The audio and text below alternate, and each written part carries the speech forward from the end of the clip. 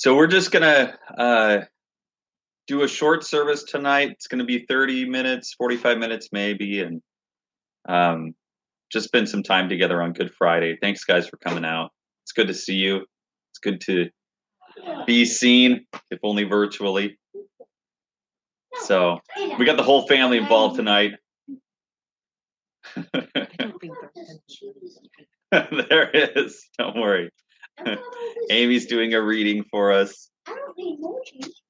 James is turning pages for worship. It's nice to have a family affair, have everybody involved. Yeah. We do have an announcement. I'll probably repeat this at the end of the service because we might have more people online at that point. But tomorrow, Saturday, Jerry Lasky, who's the head of our children's department, she and Debbie Worthen put together some Easter baskets for our kids. And so big thank you to them. And tomorrow, Saturday, from 1 to 3, they're going to be passing them out at the church. So if you have kids, come by the church. And I think the plan is right now that somebody will bring it to your car, so you don't have to get out of your car. But plans may update in the next 24 hours. And we're all used to that. So tomorrow, if you have children, please stop by the church from 1 to 3, and we have little Easter baskets to give to the kids. And if you have like some neighbor kids that you want to take a couple extra bags for, then please show up and we'll give you some extra ones to kind of bless your neighbors. But we're very aware that we are not having an Easter egg hunt this year. And so we're trying to sort of just give some love to the kids and maybe give them their own little Easter basket in lieu of that. All of this just makes me think that next year we have to have like this amazing, huge Easter. I think like next year, to make up for everything, we need to do like twice as crazy, twice as big. You know, if we had like 200 eggs last year, we got to do like 700 eggs next year at our Easter egg hunt. I think people are going to want to come out too. People will be tired of staying inside. Very early in the morning, the chief priests, with the elders, the teachers of the law, and the whole Sanhedrin reached a decision. They bound Jesus, led him away, and handed him over to Pilate. "Are you the king of the Jews?" asked Pilate. "Yes, it is as you say," Jesus replied. The chief priests accused him of many things. So again Pilate asked him, "Aren't you going to answer? See how many things they are accusing you of." But Jesus still made no reply, and Pilate was amazed. Now it was the custom at the feast to release a prisoner whom the people requested.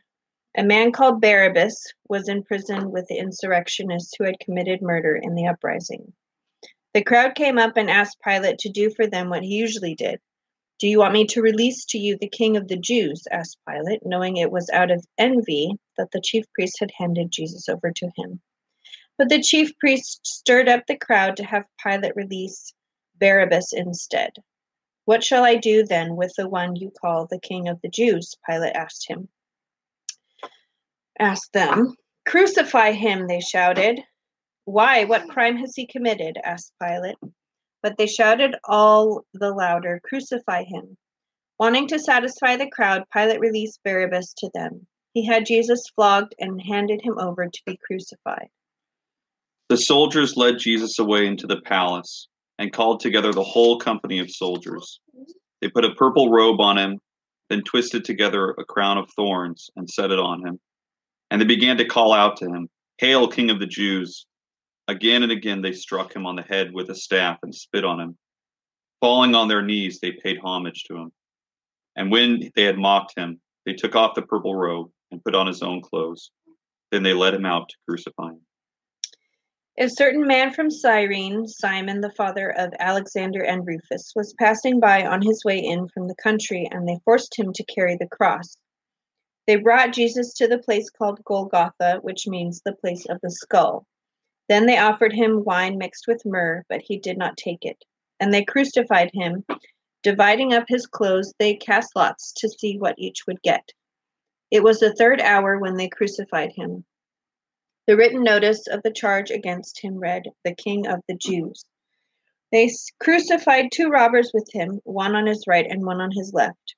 Those who passed by hurled insults at him, shaking their heads and saying, "So, you who are going to destroy the temple and build it in 3 days, come down from the cross and save yourself." In the same way, the chief priests and the teachers of the law mocked him among themselves. "He saved others," they said, "but he can't save himself. Let this Christ, this King of Israel, come down now from the cross, that we may see and believe." Those crucified with him also heaped insults on him. At the 6th hour, darkness came over the whole land until the 9th hour. And at the 9th hour, Jesus cried out in a loud voice, "Eloi, Eloi, lama sabachthani," which means, my God, why have you forsaken me?" When some of those standing near heard this, they said, "Listen, he's calling Elijah." One man ran, filled a sponge with wine vinegar, put it on a stick, and offered it to Jesus to drink. "Now leave him alone. Let's see if Elijah comes to take him down," he said. With a loud cry, Jesus breathed his last. The curtain of the temple was torn in two from top to bottom. And when the centurion who stood there in front of Jesus heard his cry and saw how he had died, he said, "Surely this man was the Son of God." Some women were watching from a distance. Among them were Mary Magdalene, Mary the mother of James the younger, and of Joseph and Salmon. In Galilee, these women had followed him and cared for his needs. Many other women who had come with him to Jerusalem were also there.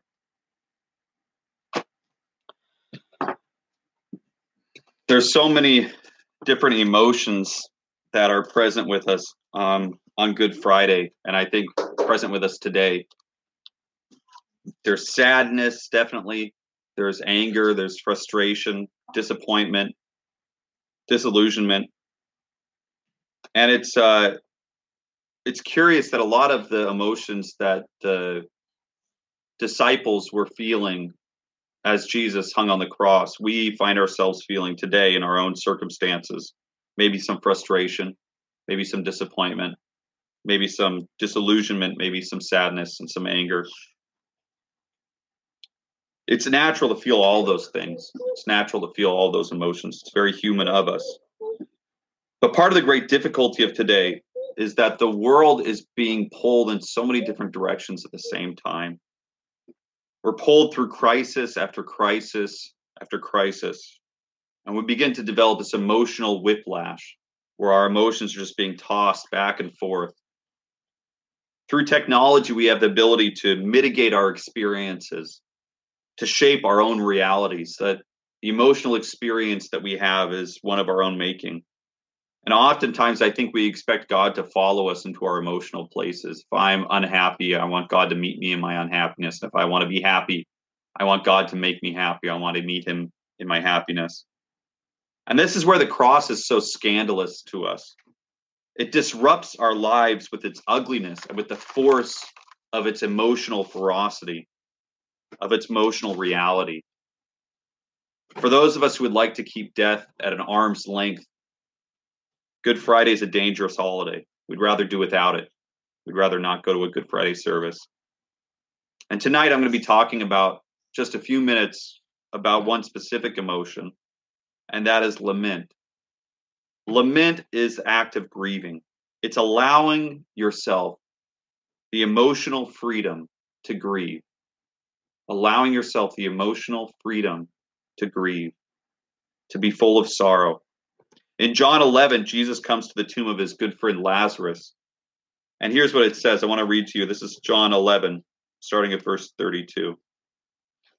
When Mary reached the place where Jesus was and saw him, she fell at his feet and said, "Lord, if you had been here, my brother would not have died." And when Jesus saw her weeping, and the Jews who had come along with her also weeping, he was deeply moved in spirit and troubled. "Where have you laid him?" he asked. "Come and see, Lord," they replied. And Jesus wept. Then the Jews said, "See how he loved him." But some of them said, "Could not he who opened the eyes of the blind have kept this man from dying?"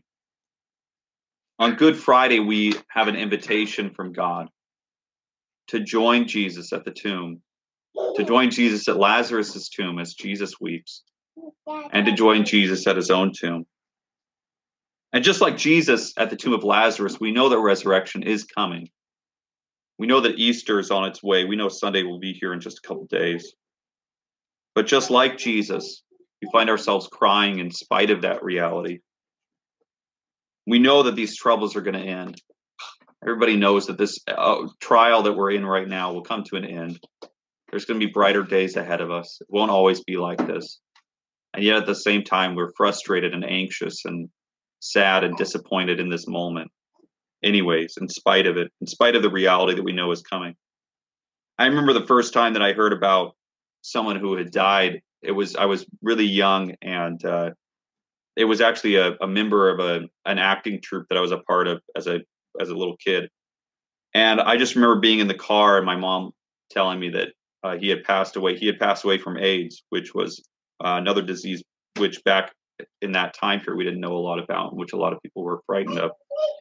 And I remember crying and not even really understanding why I was crying.